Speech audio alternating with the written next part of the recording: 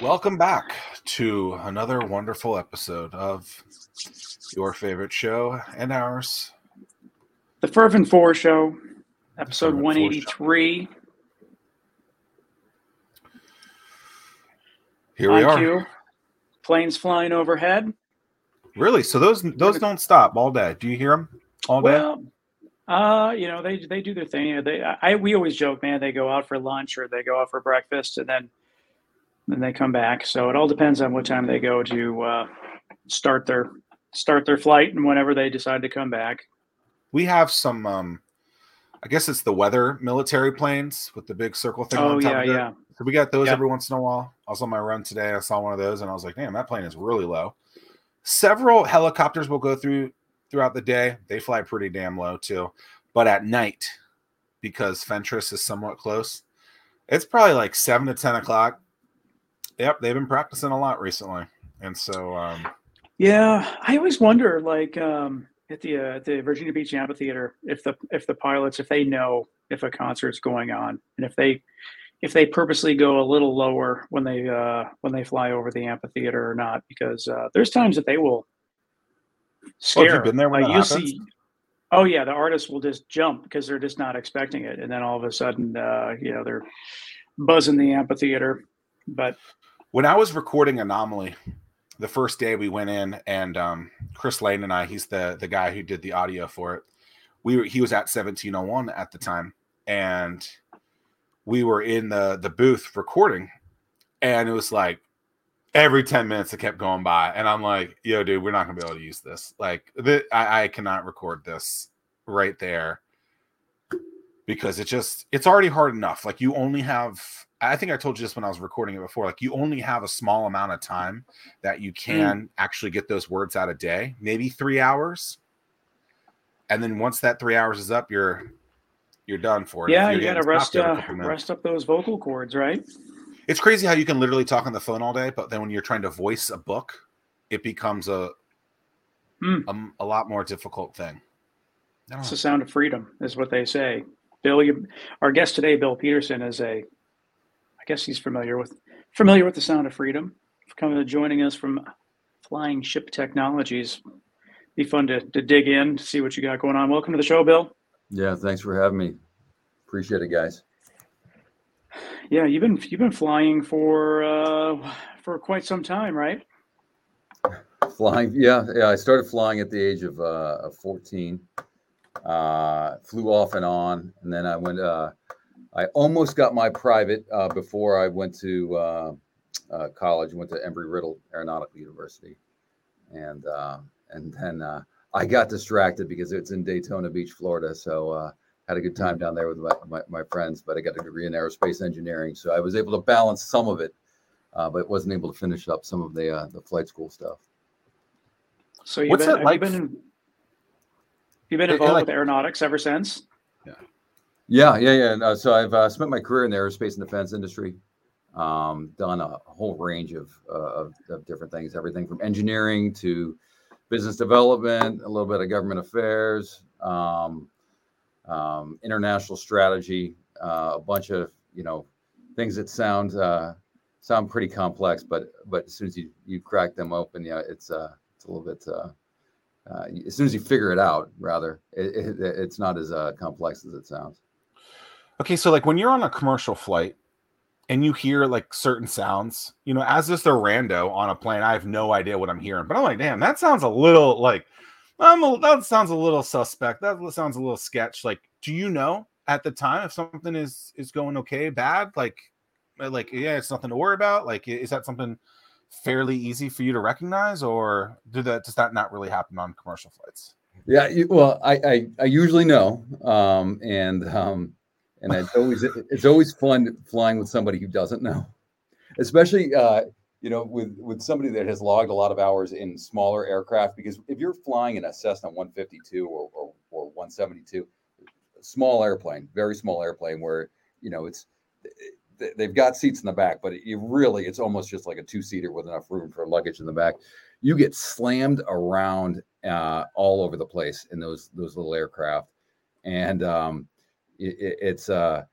So turbulence, you become immune to turbulence as soon as you get into a big aircraft. I mean, when you hit a turbulence in a big plane, it is nothing like being in a little Cessna getting Really? slammed around. It's a lot of fun. I don't know if I could ever become numb to turbulence. I mean, it's just I don't know. It just So a little plane is a lot of turbulence, is what you're saying? Yeah. Because I remember when I went to Japan, over a decade, 15 years ago, maybe, we were in a huge plane. On the way back, it was a double decker. On the way out, I don't know what it was, but it was huge. It was huge. And I didn't hear, like, we literally had to take the entire runway. That's how long it took the plane to get off. I didn't feel a damn thing. Like, it was the smoothest ride ever. And so maybe there is something to do with that. It's inertia, my friend. Inertia. You get enough inertia. It's hard to move a big aircraft like that. There you go. Yeah. But at a little one, and the other thing with a little airplane too is you've got to practice. You've got to practice like the engine going out over and over again. That's what they do. So you'll go up, and your flight instructor will all of a sudden, you'll be having a conversation like this. The flight instructor will just all of a sudden pull the engine and shut the throttle off, or throttle it way back. And you've got to practice. You've got to practice trying to figure out where to land or what to do in an emergency situation. Turn your engine back on. So I've seen stuff like that on YouTube where people are practicing stuff like that. It's scary. It sounds scary. It's frightening. Yeah, but it's fun. What about fast fighter jets? Like the ones that are they F-18s? Is that what you're saying, Tim? That's what's around us? my house F-22s. All right. So a fighter jet, do those feel turbulence, or are they going so fast it doesn't matter? Yeah, well, I've never flown one, but I imagine when you're going at, the speeds that they're going, they're not feeling a lot of turbulence at all. But I have no authority there, so there you go. I appreciate your honesty. Yeah. Gosh, so is that the genesis then of Flying Ship? In terms of how did you get the idea? What's the genesis of the company? Yeah, so I've always been sort of this, kind of aerospace geek, just kind of always kind of geeking out over aerospace concepts and technology. And the Russians actually built these massive ground effect craft called chronoplanes. And they built one that had a greater lift capacity than one of those aircraft, Zach, that you said you were on, probably, unless you were on an A380, but they had a greater lift capacity than 747s. At the time. So the greatest lift capacity out of anything on Earth at the time. And if you Google the Caspian Sea Monster, you can see one of the more commonly known ones. So because when you're operating in what's called ground effect, when you're just above the surface, like when an airplane is coming in for a landing or about to take off, basically what's happening is there is air that is sandwiched between the wing and the ground, and it increases lift and it decreases drag, so you can increase the lift capacity. Anyways, I'm kind of going down a rabbit hole, but the Russians capitalized on this. They built these massive monstrosities that were just ahead of their time, and I was always fascinated by them. I remember seeing a documentary when I was probably 12 years old on these chronoplanes, and just thinking, why did that never come to fruition? And then it was just sort of forgotten about technology until myself and a couple other startups that came just after me started going after this technology. The Russians, essentially, the Soviet Union just ran out of money, and otherwise they probably would have really commercialized these. Are they bigger than the C5? On par, probably. Bigger, I think heavier lift capacity. I think we can look that up, but around the same lift capacity, if not a little bit more. I mean, to me, man, the C5 is just one. I mean, that thing is so big in the air. I mean, I always just look in amazement. It's like, how is that thing able to fly? I mean, that thing. I mean, it's just massive. It's so cool. And it's cool to go in there because you're like, am I in a, you're basically in a building that's turned sideways. Yeah. When you step into Zach, this thing is so big. Like they put in like fire trucks. Like they'll like when they deploy forward, the military deploys forward, tanks, fire trucks, all that stuff just goes in the C5 and now the C-17. Is that where they so move most of the soldiers to, in one of those? There's a passenger area in the C5, and the thing that's interesting about that is that you're up top towards the tail of the plane, and you sit backwards, so your back is to the cockpit. So it's just it's goofy from that standpoint. But yeah, back in the day when I was in the Air Force, I was able to fly a couple flights in the C5, and it's an incredible plane. But yeah, you can. According to the internet, pass the foot. You can play football. Oh wow! Yeah, it's fun. They're big. I think I've seen some of those out at when I used to live in Ocean View. I feel like I've seen maybe one of those. Yeah, you'll see them circling around from time to time. The C-17 is taken over. It's not as big as the C-5, but I think cargo capacity of the C-17 is a little bit larger. But same deal. Like when the president flies, all the limos and all that stuff, they just put in the back of those, in the bellies of those big cargo planes, and fly the limos to wherever they need to go. Oh, wow. Finally learned something today. I've been waiting. Thank you. No, it's pretty cool. It's yeah. So we didn't mean to go down the C5, C-17 rabbit hole. So continue on with the Genesis, Bill. Yeah. No, I mean, no, that is a cool aircraft, C5 and C-17s. So, so continuing down the Genesis. Well, one interesting little anecdote about the Russian chronoplanes is Khrushchev used to joke that he had ships that could jump over bridges, and everybody just assumed he was drinking too much vodka. And it turns out he did. So they built these Russian chronoplanes so that they could, they were people movers, and but they ran into some technical issues. One was that they were trying to move at 300, maybe 350 miles an hour just over the ocean. So the captains or pilots, they were white knuckled operating these craft. So they messed up. They would die, and everybody else on board would die. And the other challenge they ran into is that they had a bunch of jet turbine engines in the front of the craft, and they would ingest sea spray. And if anybody knows anything about aircraft, the engines are the most expensive part of the aircraft. So they were continuously eroding and corroding the engines. So they had to throw out the most expensive part of the craft. So what I'm just thinking about this, and I was involved in some projects that were spearheading some of the autonomous systems development in the aerospace industry, and just looking at the trends towards autonomy, and looking at the electrification of aircraft and the trend towards more and more electric aircraft, and then just looking at some of the trends towards having more lighter aircraft that had used more composite materials, and just kind of plotting all of those trends in one direction, and then looking at these legacy really cool craft that took advantage of an operational window that was far more efficient than traditional aircraft. Sort of thought about it, and I mean, how it could, if you brought all of these concepts together to this legacy technology, you could essentially eliminate the risk of onboard human life, being at risk. You could dramatically increase efficiency, and you could solve a lot of the logistics issues that are facing the world economy. With all of the supply chain constraints that are happening in and around ports and fixed infrastructure.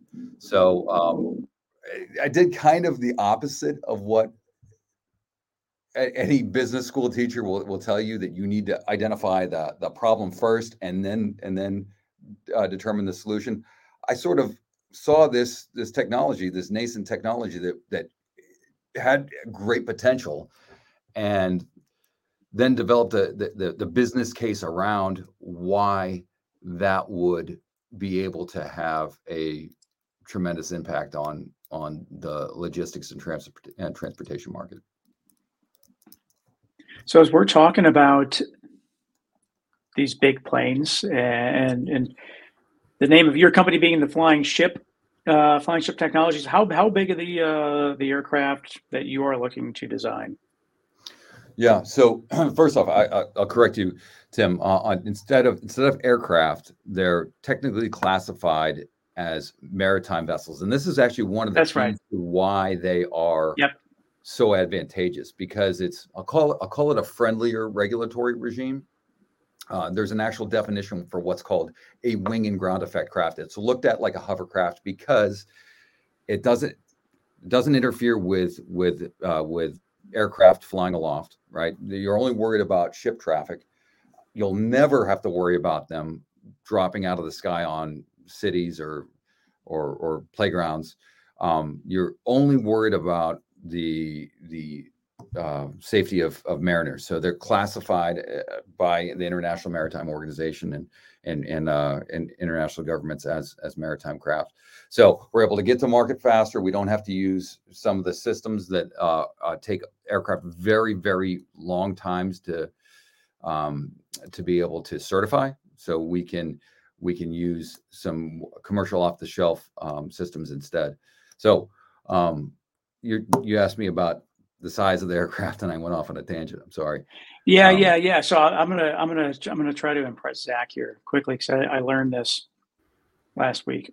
So, like, with you being a maritime vessel, if you will, then that allows you that you only need a Coast Guard certification as opposed to FAA certification.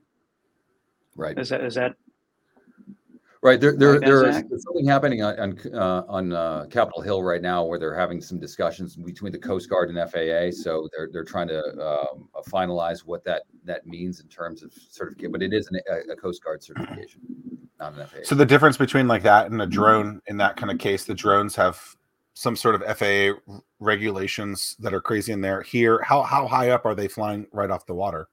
Within one wingspan length. So as long as it stays underneath a wingspan length. Okay. It's classified. Is that from sea level, I guess?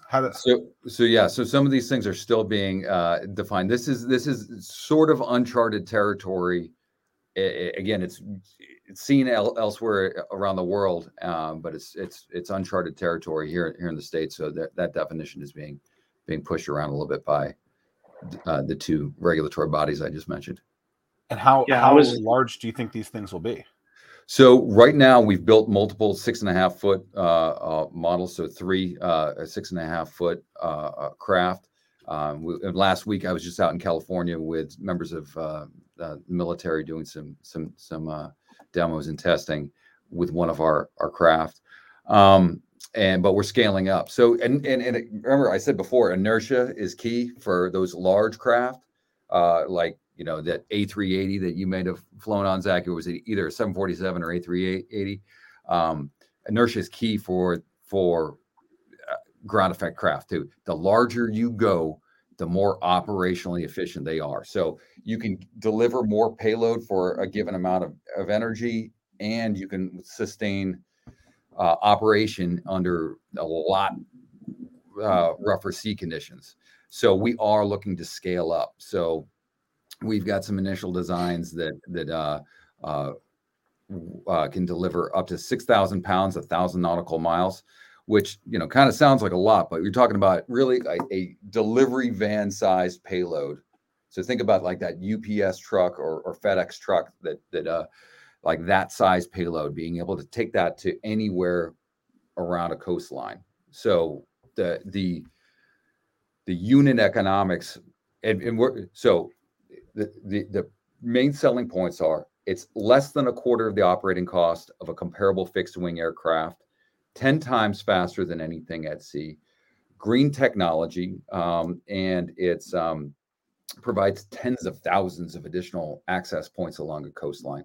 So we could have a dramatic impact to regions like the Caribbean or anywhere along the coast, like the I-95 corridor. But just taking the Caribbean, for example, and Southeast Asia, you've got what's almost like a bunch of standalone cities with no interconnecting transit system except for the ocean. But in order to ship goods out to these regions, you've got two options right now. You've got air freight, which you can do right now, but it's very expensive. It's fast, but it's going to cost you a lot of money. Or you've got maritime shipping, which is it's inexpensive, but it's very slow. It can take days, weeks, or even months to get shipments for out to the islands. And for example, Amazon, from my understanding, they're having a very hard time pulling together a business case to create next day prime delivery out to any of the Caribbean islands, except for maybe some of the larger ones that already have a hub. So we can dramatically change the standard of living for people that live on those islands, because they don't really grow much on the islands. There's not a lot that's grown there. There's not a lot that's produced there. Most of them operate off of an economy that's based on tourism. So in order to sustain that, they're shipping everything in and everything out. They're trash out, at least. So are you looking to move just cargo first? Will you ever look to transport humans, or are you sticking with cargo? Yeah, we definitely want to move humans eventually, but safety is paramount. So not only do we not want the company to go under, but we're just not putting people at risk on there until it's absolutely safe. And then the other advantage of doing an unmanned system first, getting to market with that unmanned system, is you don't have to. I mean, if you remove everything that a human needs on board, you can dramatically reduce the cost and repurpose space and power and weight for cargo. So you take the windows out, take the emergency escape hatches out, take the cockpit out, the screen, the displays out, even the air conditioning systems out, and you reuse all of that for transporting cargo. Then you can get to market faster and save money and energy moving that cargo around. Where do you envision the humans freaking out when they see these things just close to their waterways? I'm just thinking like this thing's going up the Chesapeake, people just freaking out. Do you guys feel like there's going to be some sort of marketing push behind it, making sure that people realize that, hey, like these are safe, don't be threatened, anything like that? Like you worried about that at all? Has that come up at all? Yeah, Zach. In fact, what's going to happen is the number of UFO sightings is going to dramatically increase as soon as we start operating these. Now, absolutely. We've partnered with some companies that are leading the way in autonomous systems, unmanned systems, and so we're integrating their we'll call them commercial off the shelf systems that they've already developed on board our craft in order to because that's not our specialty. Our specialty is creating the craft itself and then integrating systems that have already been proven in the field to do this. So in terms of a marketing push, a marketing ploy, the way that we're doing this is we're setting up what are called some sandbox routes, in which we've got oversight there. It's a controlled environment, and we're ensuring that we've got the limited there's limited traffic in the region, and it's just a controlled space. So, and then we deploy more and more of those sandbox routes around the world. So I don't know if that exactly answered your question, but that's the answer I'm giving you. You had mentioned you're testing it out of the West Coast Air Force. So is using the military, is that kind of phase one? Hope maybe you can get some federal money, some DoD money to help with the R&D, nailing everything down until you're ready to hit scale, and then go to the commercial route, or what's your, how do you plan to, what is your involvement with the military and then in the future? Yeah, no, so we are not relying on the military. We know that we've got very strong demand signals that are coming out of the military, and we know that this has enormous applications to the military. But we've got more than $200 million worth of customer commitments and letters of intent from commercial logistics companies, including one that we announced a couple months ago, Ramps Logistics in the Caribbean. So what we're doing is we're focusing our energy on those commercial customers, and we're going to be building a 20-foot version for one of the customers in the Caribbean and starting those routes. The military will come. We're confident of that, but we just can't wait for an act of Congress, or can't wait for them to get this. There are very, very strong demand signals though coming out of them, but we just don't know when that will happen. Right. What how is the demand then, like in the Caribbean? Are they ready for it? Like, hey, we want this yesterday, or is there still going to be like an early adopter period that you're going to have to appease to them and then continue to scale? I'm just thinking, and I guess the genesis behind that question was like 5 years ago, telemedicine was like, nah, we're not ready for it yet. But then COVID happened, and then everything accelerated. And so here I'm thinking, like, right now, like everything is great. Hurricane season is almost over. No one's in any particular rush. But if there was like some hurricane that came through, knock on wood. But then, I mean, it's just one of those things, I mean, like, take advantage of every opportunity, or don't waste a crisis. But if you're in a situation where there is an earthquake or a natural disaster of some kind, and you were the one way to get supplies in, is it going to take something like that to demonstrate the capabilities that you have? Yeah, I mean, I think, my response is that the demand is very, very strong right now, and it's clear from the number of aircraft that are being bought for, for example, the Cessna SkyCourier and Cessna Caravans that are small air freighters, and they have a very similar cargo capacity, and they're the ones that are used right now. So now what you typically find is air freight will come in the belly of a large aircraft into some of the really big islands, like maybe Trinidad or Puerto Rico, and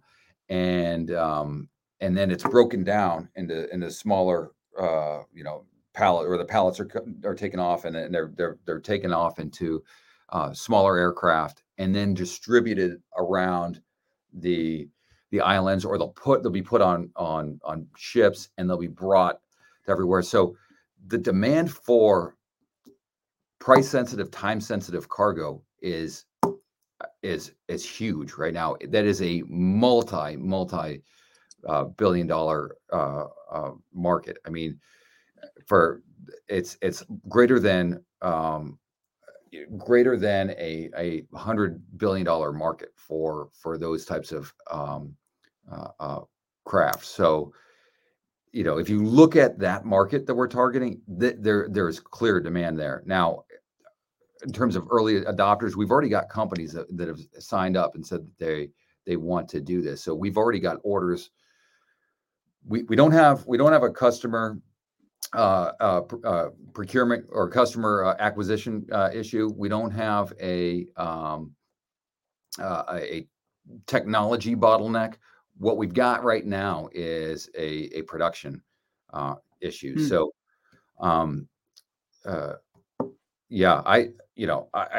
Is that how you were looking at the Yeah, question? I mean, I'm just because gosh forbid, I don't ever want to see anything happen. But I mean, I just think it's something like Maui when people, they needed supplies in a really, really big way, and there was no way to get the supplies that they needed. But to your point, if you had big planes flying things into the Big Island, into Honolulu, then you could just take your company and then Hmm. fly all the supplies needed to the people of Maui when they were trying to fight the fires. Yeah, and one of the challenges too with big aircraft is that they're limited to runways, right? So and here on mainland, that's not that big of a deal. There's a lot of airports around here, but when you're on an island, by you know uh, almost by definition, you're very limited on space. And a lot of these smaller islands, they either have very short runways or they don't have airstrips at all. So you've got to helicopter it in, drop it in, and that's very expensive, very slow, and also very limited on the types of weather conditions. So for us, we've also built them with a beaching capability, and they, which is what the Russians did with their chrono plans, and so we're kind of over. I've heard it described as a self-healing runway. We're always over a self-healing runway in the ocean, right? So we can always, if there's an issue, we throttle back and we touched right down on the water, and then we can taxi in. Now our smaller craft can't deal with all sort of surf conditions, but the larger ones definitely can. Um, so so we can be that first aid responder to when there is, because there will be another earthquake, there will be another tsunami, there will be another devastating hurricane, and we know that'll happen. So this is a excellent use case for being able to save lives. I think you said at one point you were a jack of all trades. You've done a bunch of different stuff in different kind of realms. What number of business is this for you? Oh, well, in terms of startups, this is I've done a consultancy startup, which is not a real startup. This is my number one, but we've got other team members in here that have done this before as well. What's it been like so far? Like what's kind of the biggest lessons learned? Oh man, loss of sleep. It's what's it been like? No, Well, I guess it is stressful. Yeah, go ahead, Tim. no. I got one of the questions that I mean that I'm curious from your point of view is, I mean, you are in a industry that it's capital intensive.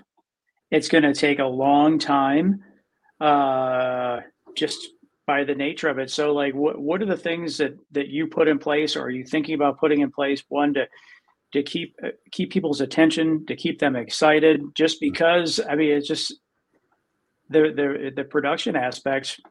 It just takes a really really long time. If you look at the Model 3, you look at the Cybertruck. I mean, it's like all that stuff was in development for a long time, and the stuff that you're doing is going to be the same way. So, what kind of things do you put in place to keep people engaged?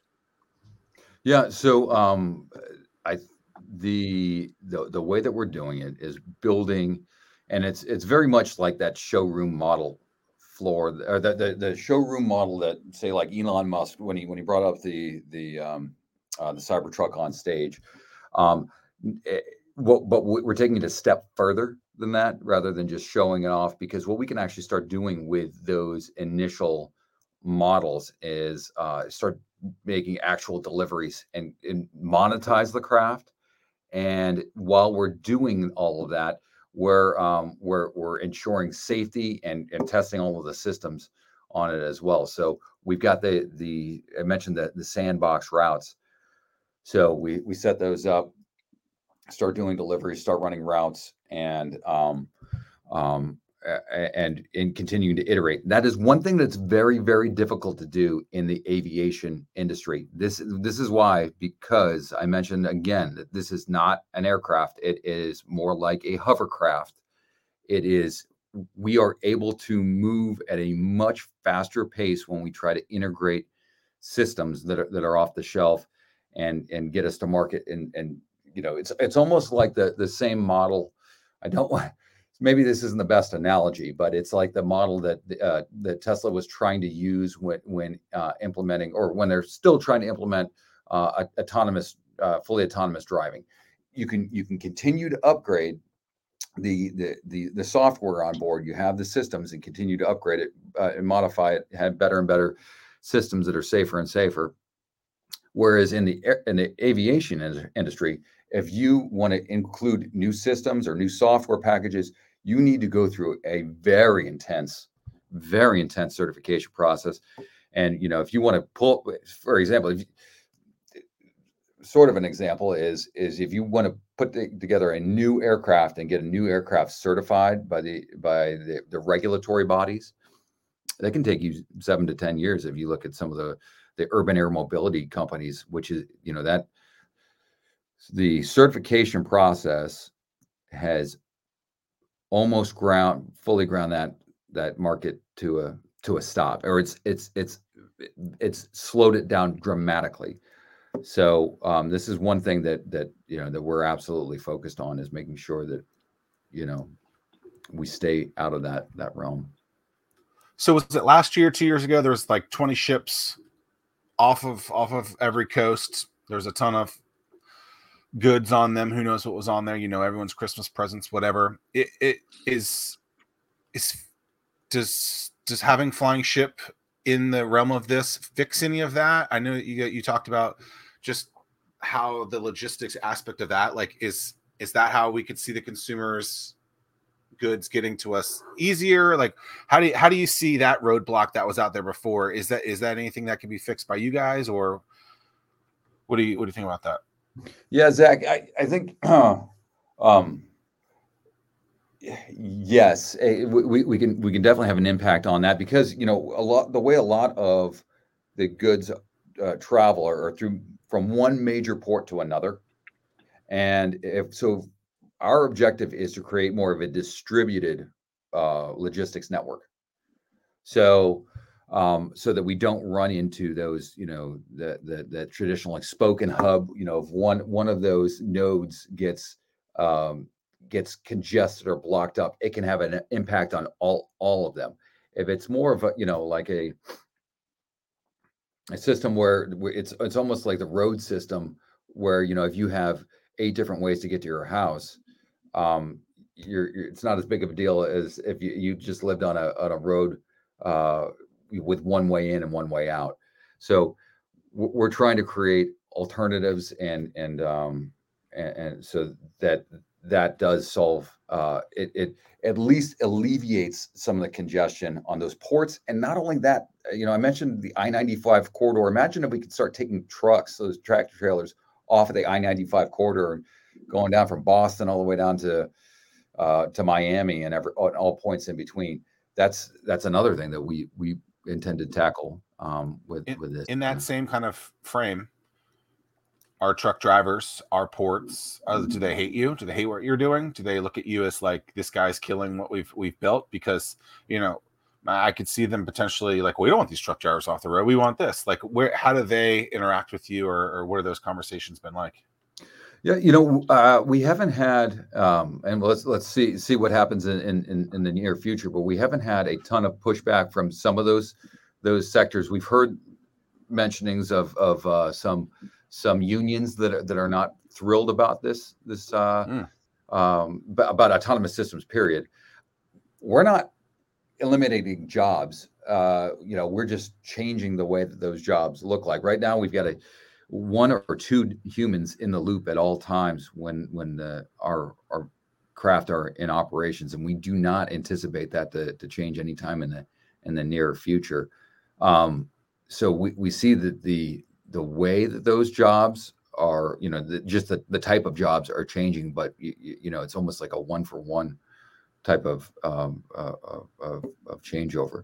And then we're also looking at regions like Alaska right now. We've got some partners in Alaska, and they're looking at this as a job creation opportunity, where you've got operators that are bringing in fresh food to areas, because I've heard of cases where in the North Slope of Alaska, it's $30 for 1 gallon of milk. $30 for a gallon of milk, and they don't. There's a joke that the only fresh fruit that you can buy at the grocery store are onions, because it's just hard to get these goods in enough. So if we again can open up that market, bring in these time sensitive, price critical goods to the region, and allow people to operate the craft and do the loading and unloading, that it could just be a job creator. That's how we're seeing it. In terms of production, so are you all manufacturing that? Are you just are you sourcing it and then putting it together? What's your model there in terms of? I would assume that you're probably have found or identified a source for batteries and that type of technology. Talk about the production and how that's happening. Yeah, Tim, we've got an assembly and test production model. So there's already a lot of manufacturing capacity out there. And so we were to set up a greenfield production site and started purchasing autoclaves and all of the equipment and training up the staff. It would take a long time, but fortunately, there's a lot of manufacturing capacity that's out there that we can leverage, and we do have some supply chain executives on our team that are fantastic, that have established a really good production model. But with that said, we're actually still identifying final assembly locations. Right now, we're leveraging our suppliers for that, but we're looking at different locations right now. Yeah, go ahead, Zach. So first time real business for you, as I think you said, you're at 757 Accelerate, going through that. Like, what's the goal of being in a program like that?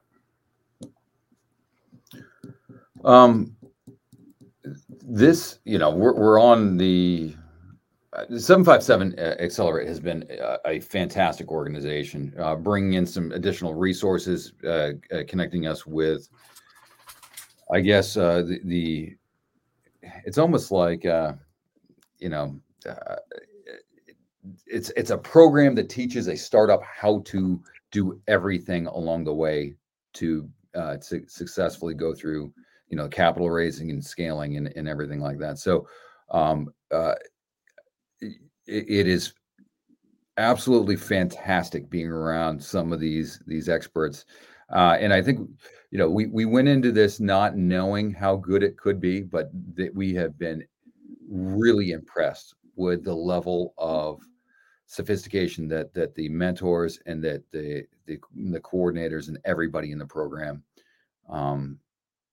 has just been throughout the course of this. So I think that, it's just filling in those gaps that we might not even see, and ensuring that we're positioned right for the market. And the other thing that doesn't hurt is we're right outside the world's largest maritime port, right? So location has been very good for us.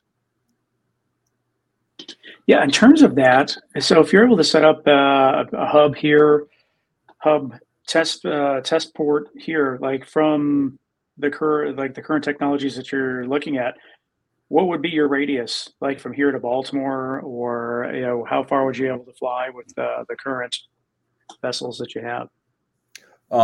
So we've got with the larger versions, they're going to be able to get a range of 1,000 nautical miles. With the smaller, I'll call them the mid-size versions, you're limited to between 200 and 300 nautical miles. And I don't know how far that is from to Baltimore from here. That's got to be pretty close. Yeah. What's a nautical mile, like Crow's Way? Is that what that is? Just like it's like a mile times what is 1.2, something like that. Yeah, it's like it's some crazy thing. 1 point, like Yeah. Why is everything got to be so difficult? Like, why can't we have one thing? Like, come on, Right. like this is obnoxious, you know? Like, Yeah, sitting here, I you want to say know, it's like 1.15 or something. Yeah, something like that. who decided to make this so difficult on everyone? I mean, it was probably Americans, actually. We probably created Yeah. our own system. That's probably what it is. I bet. You know what? I blame us. I got it. Mm-hmm. Mm-hmm. Oh gosh, what? So like, what kind of timelines have you imposed on yourself that you're hoping to meet or exceed? Yeah, so we're targeting in around a year's time. I don't want to say something publicly then, but we've got the major suppliers all spooled up right now for a 20-foot version that it's going to be going on. That's going to be doing demos, and not only just demos, but doing those sandbox runs in the Caribbean. We've also got a lot of demand we're being pulled towards Alaska quite a bit, and in the Mediterranean. So we're prioritizing a couple things right now. And then, of course, the military is always talking to us at the moment. But we can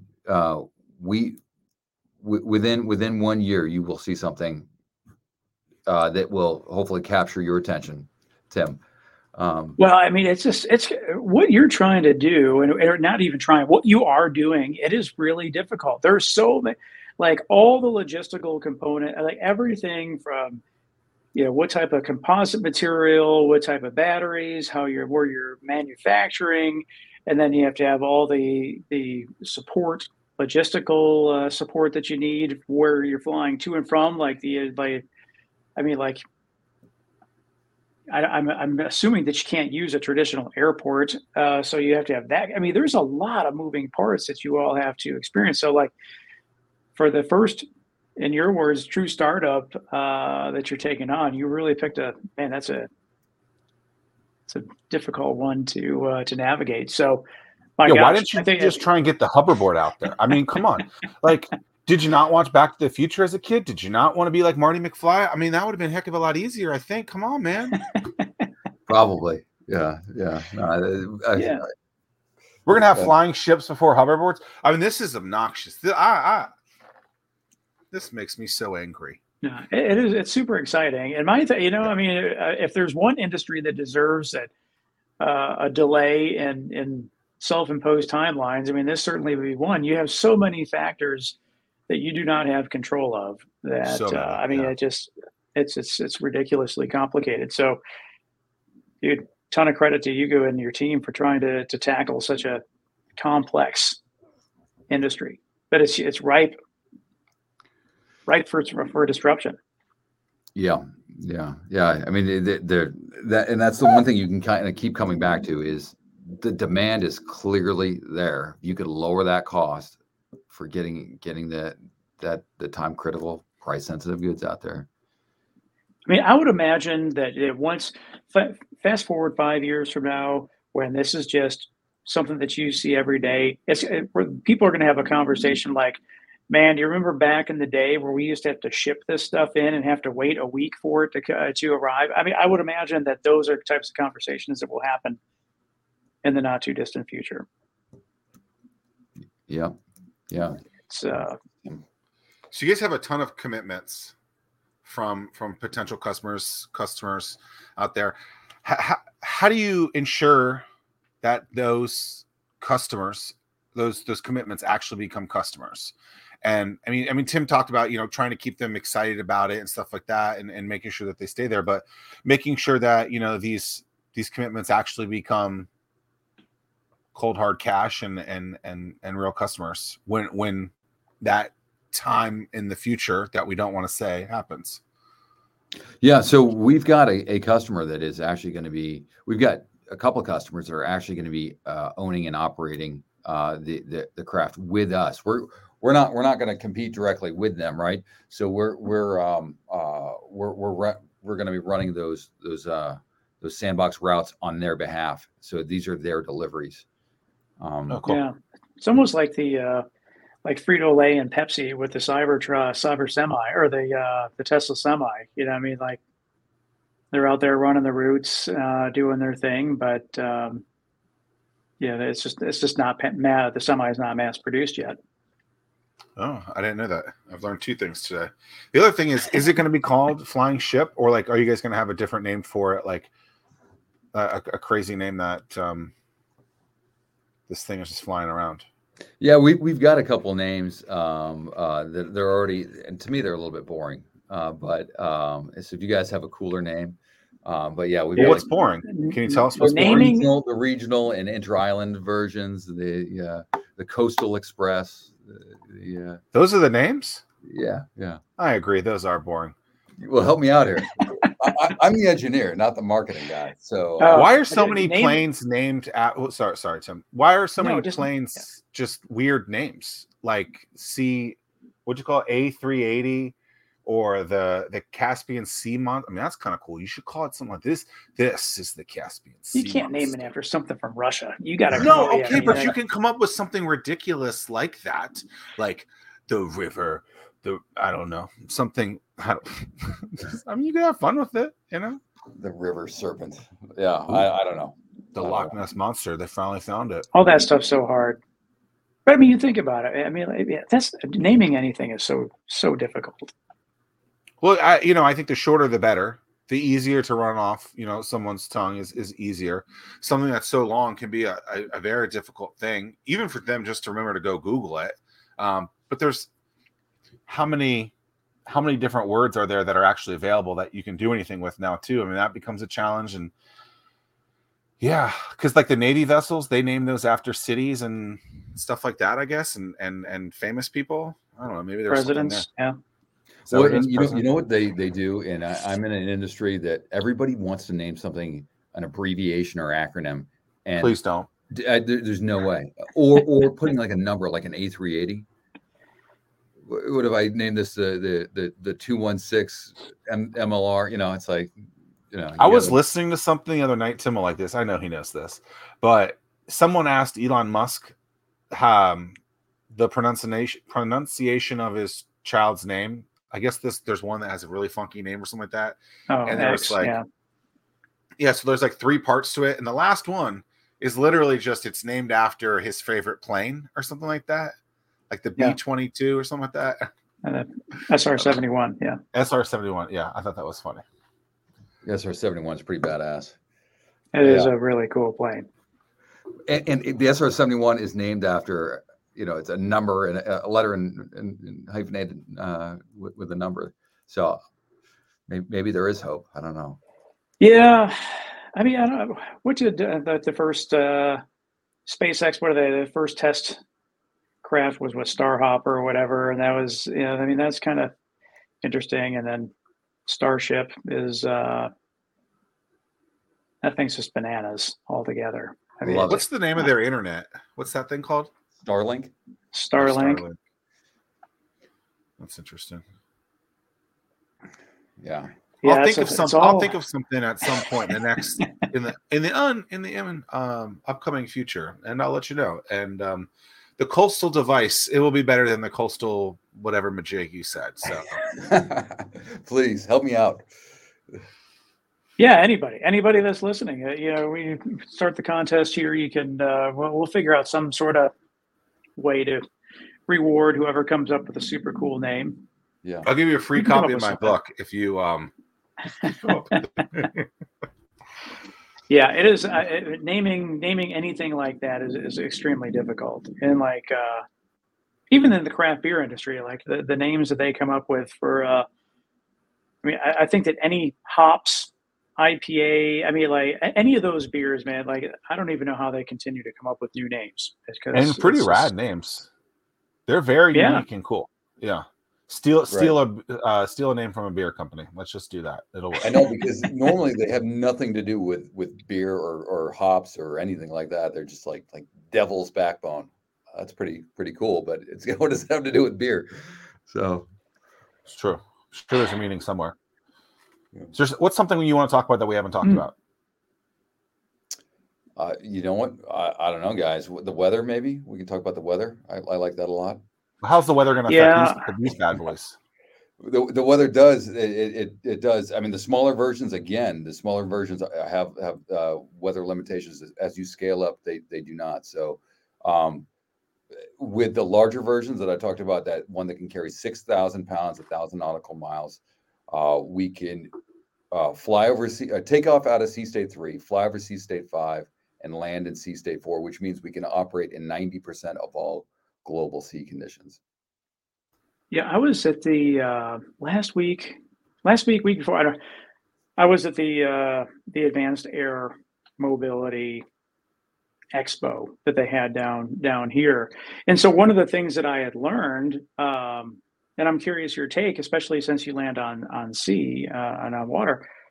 Like I didn't realize that like one of the things that they had to consider and they have to pay attention to is in the air you have bird strikes, but landing on sea you have whale. You could potentially hit a whale. So like what type of things do you have to put in place to Really? avoid and prevent that from happening? Yeah. So, in fact, there's a huge, I think it's called the right whale conservancy. There's a number of organizations that are out there actively protecting whales, and whales get hit by large ships all the time. And in fact, you can see some really sad videos of like ships coming in, and there's like whales stuck to the front of them, and just as they're traversing the ocean, they just knock right into one. So because we're out of operations, we're above the water for 95% of the operations of the craft, we're actually a lot safer for those marine mammals and other that. Now obviously birds, we still worry about bird strikes, and that is an issue. Again, this is one of the things that our artificial intelligence partners are focused on, and we are as well, but in using their system. So being able to navigate and to make sure whether there's a person on board or not, these are still issues that mariners have to deal with. Well, because what does an airport do? They just fire off guns a lot, something like that, to try and get rid of the dogs. birds. Some of them will have. I'm sure they've got. They used to have dogs, and some of them will actually used to hire those guys with hawks to scare birds away. There's probably some. I would just wonder if like you could have something on the devices on the vessels that could just chirp at them. Maybe I don't know. Maybe it could be something as simple as that. Speak bird. Put some deer horns on there, like you put on your front bumper. Right? Yeah. I don't know. It's interesting, but it was something I had never even thought of or considered, but makes total sense. Yeah. I'm thinking of different names for the device. And I think the letter V should be the first letter. I don't know what to go after it, but for some reason, because of the word vessel, that seemed interesting to me. So a word with V in there. See, I thought a military variant would like a cool one would be the Marauder, but everybody's like, no, you can't name it the Marauder. That sounds violent, but I'm like, it's a military version, so it's got to be tough and manly. Okay, tough and badass. Okay, gotcha. Well, there's that show Boys, and the V is the thing. Now that I'm thinking about it, the V is like the potent thing. I don't know. We'll figure out something for you. Yeah. Well, the other thing that we'll make sure, and we didn't get a chance to show it. You sent us a couple of video clips. We'll make sure that we put those in the show notes, or maybe we can edit that in after the show so that people can take a look. It's really neat what you're able to do. So when you're able to see a visual aspect of what it is that you're doing, everything then makes sense, and we'll make sure that we add that to the show notes at a minimum. But flyingship.co, you guys got some really cool stuff. I wish you the very, very best. You are not, again, you did not pick something easy to take on. That is pretty impressive. Thank you. I appreciate that. Thanks, guys. Really appreciate your time. Thanks for having me on. Love this podcast. So glad to be able to join you guys. Yeah, thanks so much.